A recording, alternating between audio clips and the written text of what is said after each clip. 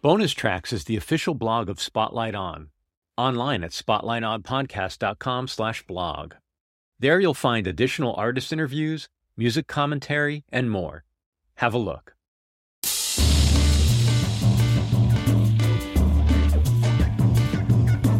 Hello and welcome to Spotlight On, a production of 23 Media Ventures. I'm your host, Lawrence Purrier. Today the spotlight is on Gabriel Jacob Luansing, who produces music under the name Mr. Master. For over 6 years, Gabriel has been working on an ever-expanding experimental hip-hop project called Ultra, which, as of this recording, currently spans 138 songs over 6 hours. Ultra is a project meant to be dived deep into, and we do, discussing the intention and the aims of the project, artistic identity, and much more. We would like to encourage listeners to spend some time with even a small part of Ultra before listening to this discussion. Ideally, listen to it on shuffle. We're including a link to the project in the show notes. Please enjoy Ultra and my discussion with Gabriel Jacob Luansing, aka Mr. Master.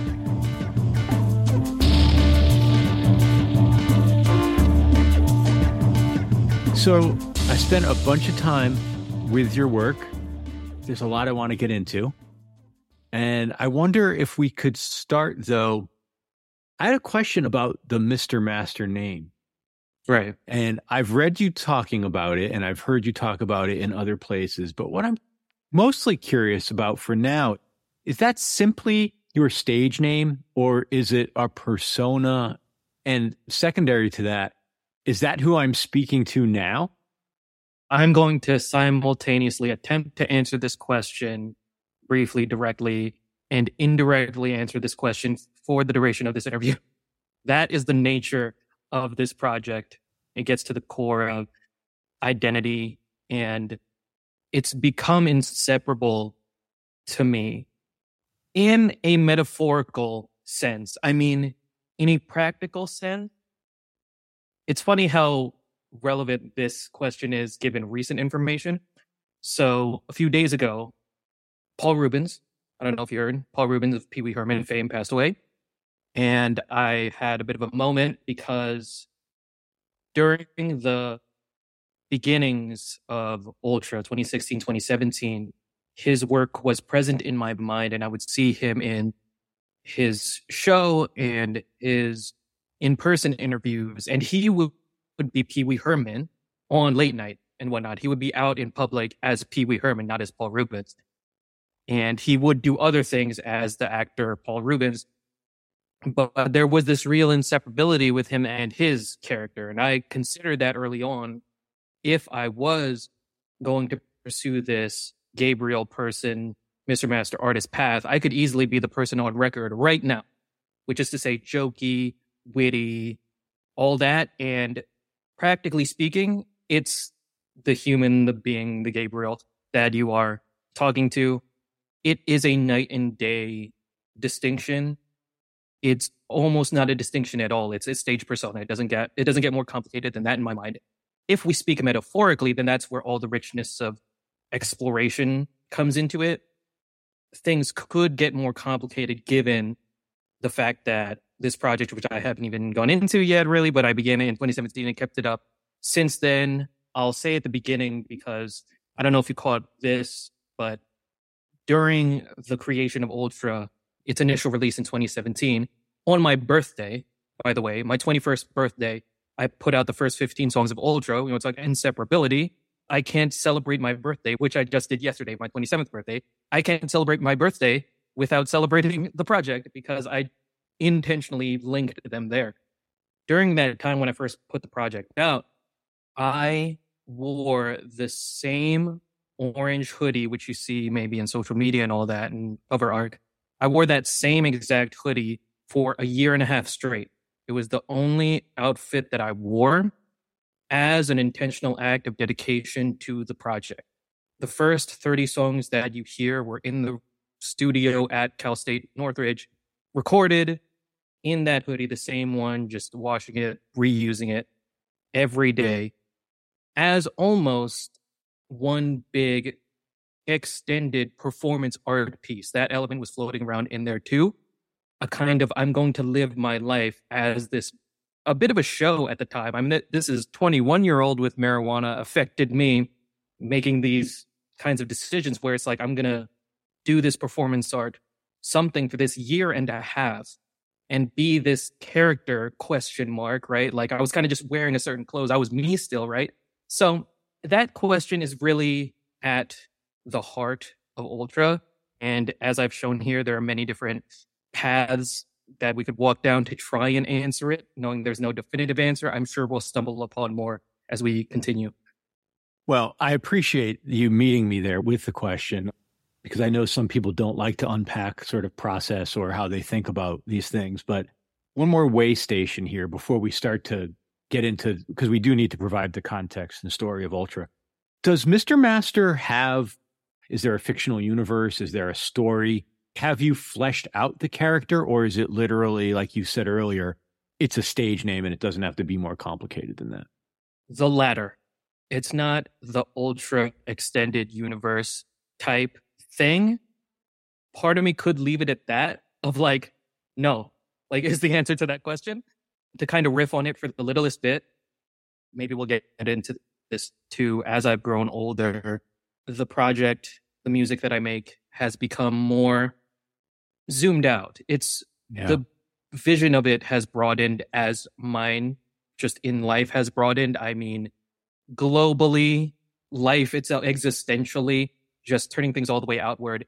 Part of me has a bit of a, it might be even a strong word to say gripe, but the notion of creating fictional universes with the implication of, I'm trying to use a word that doesn't really have a tinge to it, because abandon is very strong, evacuate is equally strong, escape, a more neutral synonym for all of those words, this universe.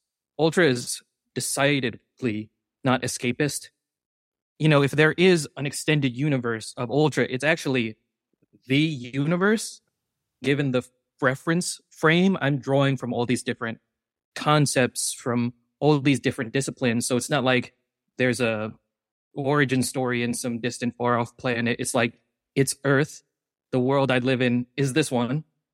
So it's all very present in the now, in the real world, which is another thing to the whole, there not being a distinction really for me.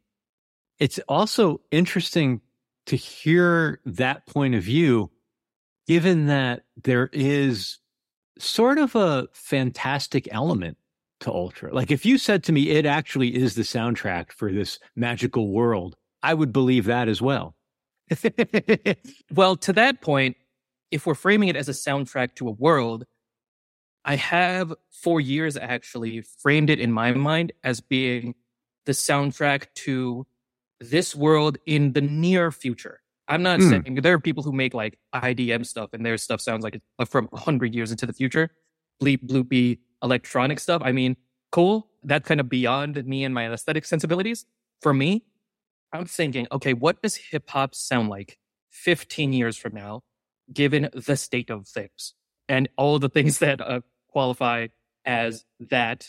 I mean, right before this, I was watching an interview with, just to name drop, a guy named Daniel Schmachtenberger. This is the kind of content that I'm consuming lately, where it's the meta crisis, as it is dubbed by him and other people, just the crisis of crises and sense making of crises and the lack of recognition of interconnectivity between everything going on in the world right now. Trying not to go too off the rails with all this, but this is in my frame of reference. Taking all of that into account and having it siphoned through hip hop music. What does that look like? Because it seems now that overlap would just not occur because people don't have that kind of vision. Not to be all call outy or anything, but if you're making hip hop music the way that people do now, you're probably not thinking about the way the world is falling apart, how civilization is collapsing. That's on my mind, and not at all in a doom and gloom sense. It's like, how do we get ourselves out of this? The project, which we still haven't gotten to, but the project as in the music that I make all the time, the main focus for me, the vision has kind of shifted from let me make the best music that I can to this is my answer to what I want the future to look like. Or like kind of everyone. This is something that I'm only just beginning to figure out, even like 5-6 years into the project. But yes, to that point, if there were a soundtrack, it is this world 15 years from now. I don't want to draw conclusions from what you're saying or overlay meaning on it, but what I'm hearing is that it's the soundtrack of a possible future, maybe a potentially positive. I don't even know if you're coloring it with value yet, but it sounds like you're trying to paint a picture of a possible way forward. This all sounds very activist and glittery, shimmery, whatnot, especially just imagining it from the perspective of someone who hasn't heard my stuff and hears it and they'll hear the noisiness of it. And they're like, but this is the person who's making it. It's not like I'm making Woody Guthrie type of activist music or anything. There is an abrasiveness, an off the wall kind of sense of humor. And I feel that all factors into what I feel the future could look like if we, as a species, moved in the direction of interconnectivity. That's the thing. So taking it all into consideration. And even if it is not for the best, because I don't say civilizational collapse lightly, that's very heavy. It's not that that's not heavy. It's just that through the creation of this project, I've strengthened my shoulders, metaphorically speaking. It's not a future that is better per se. It is a future that is truer and more knowledgeable and present in what it exactly is. All of it. And I feel that presence, that mindfulness is good, right? So it's not optimism for optimism's sake. It's truth. All truth. Capital T truth, striving for that. A couple things as we pivot to give people the what is Ultra. For the benefit of you knowing as we have this conversation, what we will probably do in the days leading up to this podcast dropping is we will probably encourage our audience to spend time with Ultra. So we'll start to talk about it a couple of days before we drop the podcast, because I certainly benefited from spending time with it. Hopefully this conversation will reflect that. And I think that for a listener, it might be more, I'll say fun. I don't know. Maybe that's the wrong word, but I want to be equally as careful about choosing words now because I sense you are pretty deliberate. It will be, I think, a very specific experience to consume the music before having any meaning overlaid by the artist. And so I'd like to try to introduce it to people in advance of our conversation. With all that said, what is Ultra? Okay, so it stuns me at first, that question, and I'll be asking it for the rest of my life. The elevator pitch answer is Ultra is a project, a collection of music that I began in 2017, as I mentioned before. On August 1st, 2017, my 21st birthday, I released 15 songs in this unique style of hip-hop music, kind of cartoony samples, jokey, pop culture, obscure reference types of lyrics a la MF Doom, that kind of precedent. I also saw that you posted somewhat recently about going to an Ultramagnetic concert. Kool Keith is in the DNA of Ultra. So I saw you post that and I was like, okay, cool. Did I hear a Dr. Octagon ecologist name drop in one of your raps? I thought I did. The first song on Ultra has that reference in it. So at the core, like, he's in there. Kool Keith is in there. So 15 songs I put out in 2017. A year later, I put out 15 more songs on SoundCloud, and I add them to the same playlist. The reason why this project is exclusively on SoundCloud is because I can do that. I can just have them be on the same playlist and add songs after and have it still be the same album. So like the simple way of explaining it is I put out an album in 2017 and have kept adding songs onto that same album since then. I call it project because album has implications, but project more broadly speaking, it's that. And so 15, 2017, 15 more 2018, and then one by one, adding more songs to the point now where it currently sits, as of this recording, at 138 songs. It's just over 6 hours of music. I put something out last night, for my 27th birthday. Nothing fancy or anything, but the ongoing nature of the project is what makes it. And that's the actual music end of things in the simplest terms. In the broadest terms is, switch Mr. Master out with Ultra and Gabriel out with like life itself. And then it's the same kind of question where it's not really a matter of art imitating life. It's art being life, the indistinguishability of that. And again, I feel that's just such a broad question that we'll keep circling back to answering it throughout this time. If everything I've spoken about so far is any indication, I am only beginning to scratch the surface. We're not talking about songs specifically or anything with the music in particular yet. There's so much we could dive into that at the simplest level. Ultra is a project that is ongoing that I plan to continue for the rest of my life. I started it in 2017 and I was not thinking, here's a 15-song album. I was thinking, these are the first 15 songs of something I plan to continue as long as I am able to continue it. Let me take one step aside for a moment and talk about some of your other work in relation or through the lens of Ultra. And then I think we're just going to have to keep weaving in and out of Ultra itself, or we'll never get to any other topics. And there are other things I want to talk about, but I do sense we'll keep looping back to it. Is it a stylistic parameter which determines what goes into Ultra and what becomes part of one of your other projects? Ooh, the way that I talk about these things, and we'll continue to talk about them, it sounds like it could get very cerebral and intricate with every element of the music making process. In that case, it's a gut feeling, and I try not to brain my way out of it because I feel at the core of me, I am an artist. I'm not some philosopher, big brain thinker type. I make music, I make art, and I feel an important part of that is trusting my gut when I make something like, let's say, I Wonder Who She's Kissing Now, just as one song of the many of that project. That song is a cover of a song by the band TV Girl, a song that has existed for years and years that I first found years and years ago that has not made its way to streaming services in any capacity, which always was like, oh, to me. So I was like, why not just make it myself? So I redid the instrumental and was ready to put it out. And I was like, wait a second, I could just put this out as a cover, just separately. And that's a very valid argument. My gut said this is Ultra, partly because of the personal historical aspect to it. I knew all the words of that song because I found it in like high school or something. Again, the art life interconnection there. This is just part of my personal life, and I feel makes sense in the context of an artistic project that is meant to capture my personal life in some direct and indirect way simultaneously. Also, stylistically, doo-wop, 50s, 60s, that kind of era. I sample a lot from that era, just technically the level of sampling. So the sonic quality of it fits too. So Case Study, that's on there.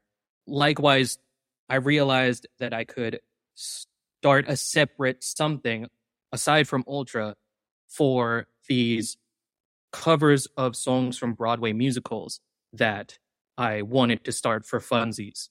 It's not some big fancy thing. It's just I kind of want to record myself singing a Broadway song because I like musical theater, and I could have done that separate. But my gut was like, this is Ultra 2, and, spoilers for anybody who hasn't listened to the project, there's like 15 or so songs on the project now that are just me singing karaoke over Broadway musical instrumentals. It's just a cover. There's like an album's worth of those in there too, alongside all the hip hop music. That's another thing where it doesn't have to get as complicated. And I mean, so I put out an album last year, actually on my 26th birthday called Someone Somewhere. And the idea of that being Ultra just didn't even enter my mind. And maybe that was the point, that it got way more to the heart of things for me and not really the brain stuff. There wasn't much to think about. If you happen to listen to that album, it's way more personal experiences, way more emotion to it.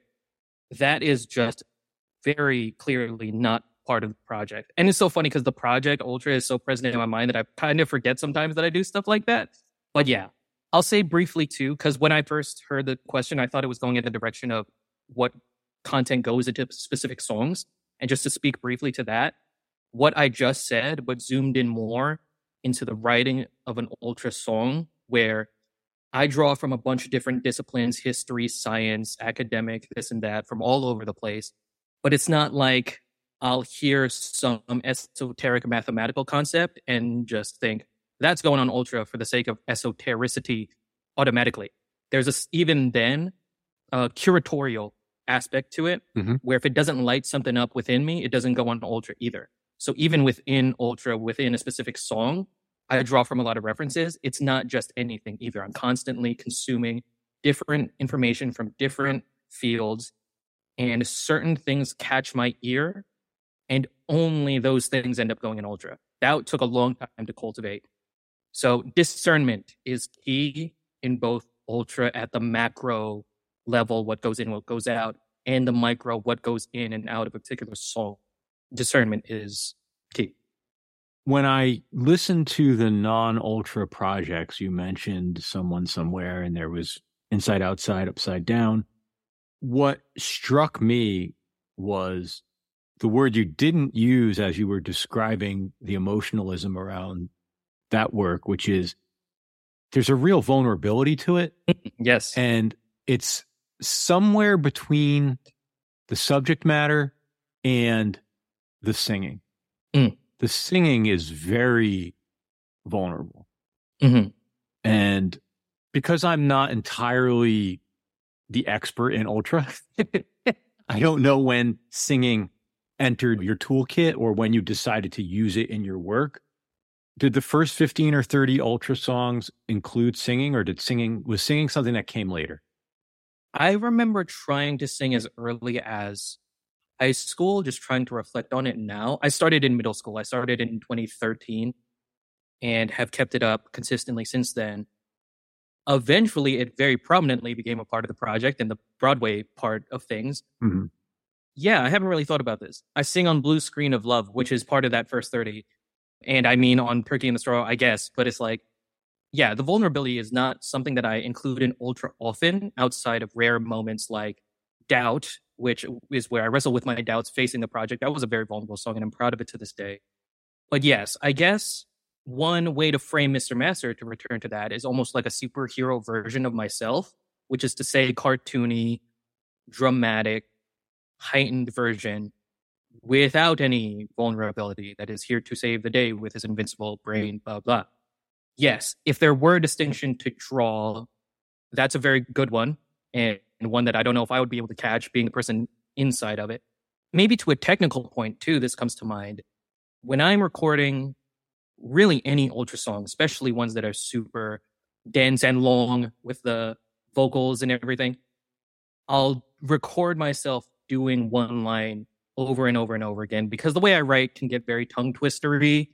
Diction is very important there. And I'm also a perfectionist, really, because I really want to get what I'm saying out there in the most clear way that I can, which means being very technically specific with pronunciation and whatnot. So I'll do the same take, the same line, one line over and over and over again. With those two albums, there are songs, especially with the one more recent, Someone Somewhere, the majority of verses you hear, the 16-bar verses, the whole verses, it's one take. And that was intentional, to be like, there's a chance where I could mess up here. And there are times where I did. And you leave it in. You don't edit it out. You don't try to make it better. You don't try to optimize for any sort of bigger, intellectually, whatever goal. It's like you let yourself mess up, especially the poems, right? So that's another kind of thing in my toolkit as an artist. I have written spoken word poetry pretty consistently through my artistic career as well. On that album, Someone Somewhere, the last 4 songs, if I recall correctly, are spoken word poems with no musical element to them. And those are definitely like, that's one take. And just to the point of vulnerability, the song, I Think I Lost Her, has no musical background. I don't know if you noticed. And that's for a reason, because it's the heaviest thing that I've ever written. That's the most vulnerable I've ever been on record. And perhaps for a number of reasons, I wouldn't include that on ultra. Like, that's way more the person, and I did a few takes of that, got the Take You Here, and was like, I don't think I've listened to that song since I put it out. Like, it's too much. And I guess to have that be a demonstration of artistic quality too, where I feel getting to the emotional root of it all, because that poem, it gets deep. I don't even know if I want to speak too much to it, but it's a very tender point for me, with a whole story behind it involving the person that it's about. I'll leave that at that, though. But yes, I feel, to put it dramatically, why not, true artistry is heading straight for vulnerability and what makes you most vulnerable. I would hope that in some indirect way, the fact that I dealt with that outside of the project reflects in the project too, in the trueness, the honesty of spirit of that project, like in an indirect way. But yes, I never, as big brain as I get with it, I never want to lose the part of my artistry that goes, I'm going through something in my life and music is a way I deal with it. That's more for outside of the project. Music is how I cope. Like, I never want to forget that's the case for me. Yeah, I get the segregation of the uses of the different projects, or the, that makes sense. We'll be back with more Spotlight On after this break. Did you know that Spotlight On is completely self-funded by the team that produces it? We're always looking for ways to keep the podcast self-sufficient without sacrificing the listener experience or the integrity of the show. The best way we could think to do that was to ask for the support of our listeners. Please consider making a donation to help cover our annual operating expenses. Go to spotlightonpodcast.com and click the word donate. If you can, please do. If you cannot, please don't worry about it. Just continue to enjoy the show. We're happy to have you as a listener. Thanks. And now, back to Spotlight On. I wanted to ask you the next set of questions, and I don't want to direct your answers in any way, but I wonder if you might cooperate with the way I want to ask the question, which is, I want to talk to you about influences, but I want to bracket them. I want to talk specifically about first hip hop influences, and then ask you about other influences, but I don't want it to sprawl across types yet. So I wonder if we could start by just talking about hip hop and who you were listening to and what inspired you and who you aspire to be like, if anyone. You know, what's the world of hip hop for you? Thank you for that structure, by the way. I am one to sprawl. So when I first started out, my first inspirations were nerdcore hip hop artists, specifically MC Frontalot, alongside people like MC Lars. Oh, do you know what I'm talking about? Yeah, I mean, Frontalot, we could do a whole episode on him. Yes, we could. There's not a lot of people to talk to about him, at least in my world. So I'm happy to hear his name. But yes, incredible. Yes, he is. So it's not at all far-fetched to say that he is the reason that I rap in the first place. The reason that any of this started is because I found his stuff. Just to his flow, yes.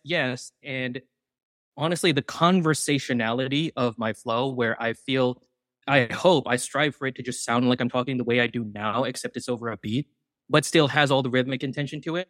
That's honestly him. Like, I hear that in his stuff to this day. Like, you know, you say wanting to be more like that in the future. I mean, like, there's part of me that still kind of wants to reach that standard, though I don't frame things in terms of comparison or anything. That aspect of his work specifically is something that's stuck with me. Beyond the nerdy stuff, even, it's just, he's a good rapper. Like, he just doesn't get the credit he deserves outside of just being, oh, what a cool nerdy guy. It's not novelty music. Absolutely not. It's not. It is not. It is not. If anything, it speaks to the big tent that is hip hop. We're talking about a genre that everybody's running around talking about how it's 50 years old now. Right. And I can't think of anything outside of the 50 years since, let's call it like 1915 or 1920, add 50 years and the way jazz progressed. Like, rock and roll over 50 years is basically it's just been in terminal stasis for decades. But the idea that hip hop can still draw stuff in, draw people in, draw cultures in, draw voices in, and then give them a space to thrive, it's sort of stunning. Like, it's I'm not intellectual enough to have a real thesis about it, but I'm a music lover enough to be completely floored by it. It's never ending. Absolutely. That brings up for me both the community gathering aspect alongside, and maybe they interrelate, the community gathering with the technical aspect of the music itself. I'll say briefly, just to name names as initial influences alongside MC Frontalot, because I made an MC Frontalot Pandora station when I was in high school, and I found MC Paul Barman through that, and Doom, and E Dawn, and Kool Keith. That's what I was first hearing when I was first writing. It wasn't even like stuff on the radio. It's like that was my introduction to hip hop music. That's the groundwork that was laid for me. So it's been just building on those influences from there, really out there influences. That was the start. Yeah, I mean, to the ever-changing aspect of hip-hop now, as long as I've been doing it, I'm not going to lie, like, there are points where I feel stagnant with the project. I mean, it's gone like 5-6 years now. And part of me wonders, like, I can feel myself getting into certain rhythms where I don't know if other people catch it, but I'm like, I've been sitting with this project, with this vision, with this style for how long now? And I can sense myself kind of getting into, might be a bit to say ruts, but it feels that way of like, until I find some people like these artists called Lungs and Feet, and along with them, people like YL and Starker and Akai Solo, and these people who are in this underground New York scene that are experimenting with this style that is just the most refreshing thing I've heard in hip hop in my life.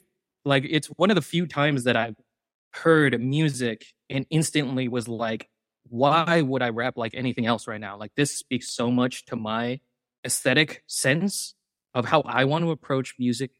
The song that I put out yesterday is in that style, and to try and to fail to capture it in words, it's this really unorthodox sample loop for the instrumental, and it sounds like just writing rap lyrics and reciting them as fast as you can with no consideration for rhythmic structure or bars or anything. It's like you're just talking as fast as you can.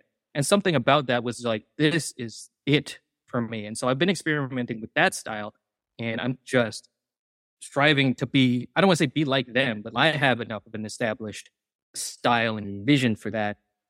It was taking the technical parts of that style and fusing it with the vision and voice that I already cultivated through Ultra, and just trying more and more songs like that. It helps that it's an easy thing to make, a simple instrumental, write lyrics with no rhythmic structure to them and just talk as fast as you can.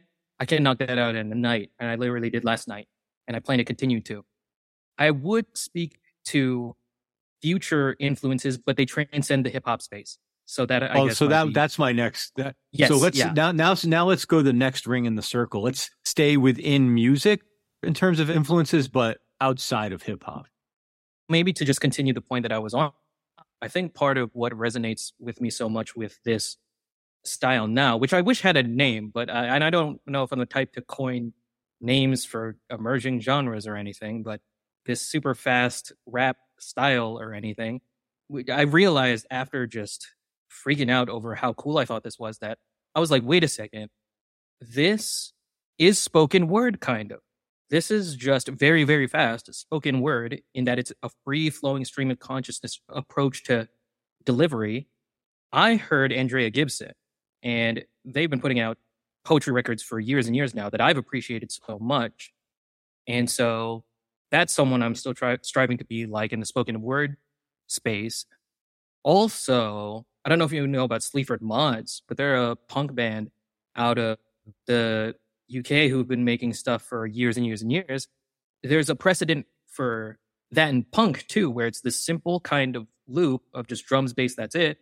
And the person's just kind of ranting with no consideration for rhythmic structure. And lately too, I hear that style and I hear drum solo. I hear a free jazz drum solo plus scat singing. Like, morph those two, and it's that style of vocal music. It's less about what is being said. It's not really the lyrics. It's the rhythm of the consonants and the vowels.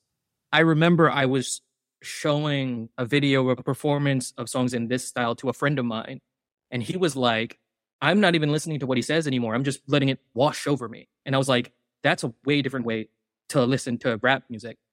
But it is something that feels very natural in a jazz kind of setting. So honestly, now with that particular style, and honestly, it's been present for me too.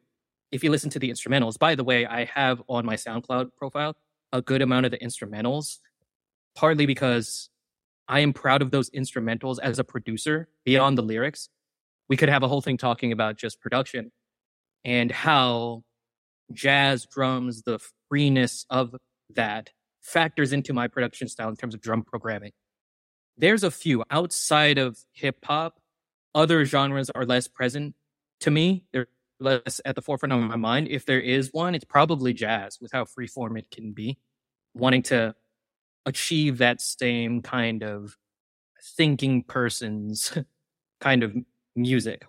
With some exceptions, probably a good amount of exceptions, I see this project way more as a kind of you sit and you listen to it like you would listen to a jazz record and just get really into all the intricacies of it all. If we expand the circle again to more broadly, either other art forms, the cultural landscape. I remember reading something with you from a while back where your political awareness was awakening. Like, yes. Now, what are the things from the world around you outside of music that you pick up on and integrate? I actually mentioned earlier about this man, Daniel Schmachtenberger. In terms of writing style, substance-wise, content-wise, what I'm saying beyond how I'm saying it, it's something like him and thinkers in that space. Part of me wants to name drop Tristan Harris right now, the guy who was in Social Dilemma and is really anti-social media in my assessment of how he views things, taking those kinds of similar views and putting those on a hip-hop record. Way bigger, existential, anthropological, neurophysiological. Like, it's been so much this huge shift from where it started, which was pop culture references, mainly being the substance of the project. Now it's neuroscience, it's cultural anthropology, it's evolutionary biology, it's STEM, it's so STEM, it's engineering, it's science, it's math. It's funny thinking about it now. It's like, it's been a big shift. I'll say too that there's another thinker by the name of Jamie Wheel. He wrote a few books, one called Stealing Fire about flow states, and one called Recapture the Rapture, which is one about the liminal state we're in as a species and all that. I have read neither, but I have seen interviews with him and the other people that I'm talking about too. And in terms of what inspires me to write, it's those kinds of visions. It's not like I hear a rap record now and content-wise something will get inspired within me. It's big brain. Like, I'm listening to this. I'm listening to literally this, like conversations, like between two people talking about the biggest problems humanity has ever faced, which are the ones we are facing now. To bring it back actually to songwriting as maybe not coping, but outside of Ultra, there are certain songs where I start the song and I figure something out throughout the song, and it'll be something emotionally. It'll be a similar process intellectually for Ultra. So stylistically, there are a bunch of different genres and skits and other one-offs that I do across the project. There's this through line of a kind of song where it's just one big rap verse. Maybe you've noticed. Probably the centerpiece of that kind of style is Inside Baseball. 18 minutes, one big rap verse. Using that style, that's as pure of Ultra as it gets for me, where it's just me trying to figure the world out and taking all the information I've gathered across my travel on the internet and just sitting down and making sense of it all. And it'll be the same kind of process where I'll take a point that I get from an outside thinker about the world and I'll end up with my spin on it. Because I don't want to just regurgitate people's points. I want to try and add something new. And maybe regurgitating a novel point is new. If I can help it, I would want to have my voice be in there too. especially lately in songs like that, these one big verses songs, it'll have this philosophizing type of quality to it. And that's where I get that from. And how it translates into a finished product, I'm not sure. If I'm inspired by anything, it's the parsing. Because I'll see these thinkers and I'll name drop another. I just watched a conversation series where it's just two guys talking, and these guys, Jordan Hall, John Vervaeke, I've been aware of their work for a long time, and they're just talking about governance and how all that is meant to continue in the face of everything. Truthfully, I don't know if I'm going to get anything that'll translate to a lyric out of that, anything that I can have written as a finished product, but the writing, the processing, that's what's really lighting me up. Where almost the end result, I'm not even trying to make it be a good song at the end of the day.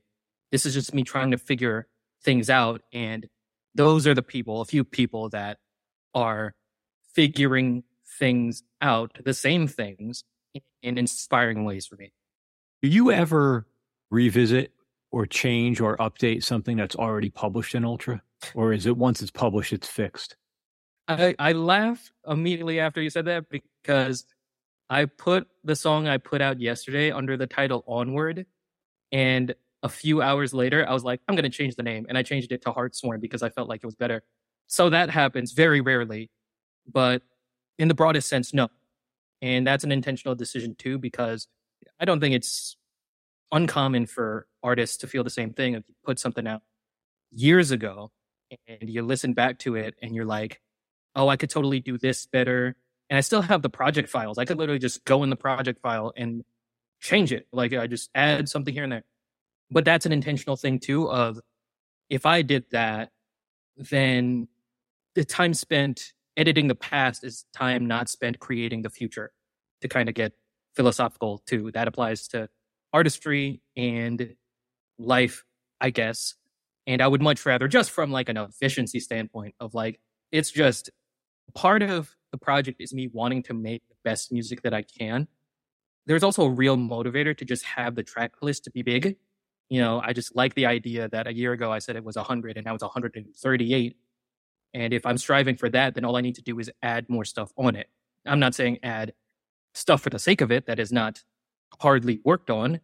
But if I'm working so much on a certain song that it prevents me from making something new, I'll select for that. I'm speaking to specific experiences where I'm like, I'm literally going to rage quit this song. That's happened a few times where I'm like, I don't like how this is going and I'm just going to finish it to have it be finished. And then I'll move on. Because Ultra's not supposed to be my flawless magnum opus. It's me figuring things out. So that's at the songwriting level, specifically for one song. And there's whole songs where, you know, you try and figure something out. You try and see an idea through and it doesn't work out. I could easily go back to those songs that I'm thinking of right now that are that. And I'm not saying them because maybe you'll think they're cool if you hear them. So it's like, I'm not going to be like, oh, that's the bad one. Like, go ahead. I could easily go back to one of those songs and fix it. No, that's part of the story. You know, I'm not one to edit. That's a chapter in this book. Yeah, that's a part of the story. And it's not supposed to be the best story. It's supposed to be the truest story. I don't shelve the songs. Rarely do I do that. Yeah, definitely not for Ultra. I'm like, I'm going to put this out. And if there's room for improvement, I'll improve with the next song. That's my mentality. Are there models, either literally or maybe like spiritually, in other artwork for Ultra? Like do you say, oh, so-and-so built one work over the course of a lifetime and it was a mural or an installation, or, you know, I think of like Lamont Young, like some of his installation pieces. Are there models for what you're doing? I don't know who that is. Can you please tell me like who that is, like their work? He does very atmospheric, drone-based ambient sound and light installations, not always in gallery settings. Like they started off more as like happenings in the loft scene in New York in the 60s and 70s. I'm gonna butcher it, but there's at least one piece that's been running for decades. But I don't know to what extent it's modified. That's sort of a limit of my knowledge about this. But I'm curious as to whether do you have any sort of like spiritual predecessors who have charted this course? Yes, a few, and only a few. So it makes me very excited to hear another person. I'm like, I've never heard, oh, somebody else is doing this? Cool. Because it's very few. I mean, somebody who dedicates their life to one big project. Without going into too much personal detail, 2018 had like 32 songs of the project out. Went through a big change in my life. Moved back home from Cal State Northridge, where I went for a bit. And I moved back home to San Diego, where I'm from and all. And it was a very big, sudden shift. And I had a lot of healing to do during that time. Luckily, in that time, I found out about this artist, Henry Darger. He's this renowned outsider artist who became renowned after he passed away. From what I can recall, he was a loner type of guy all his life until he died at 80, I want to say.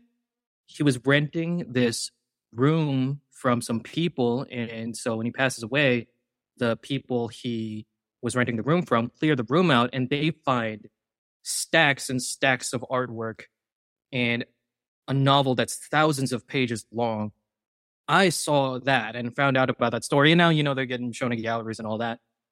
But that story stays at the heart of me of being like, so that piece I think you read with Pigeons and Planes, that blog interview, that was a whole story.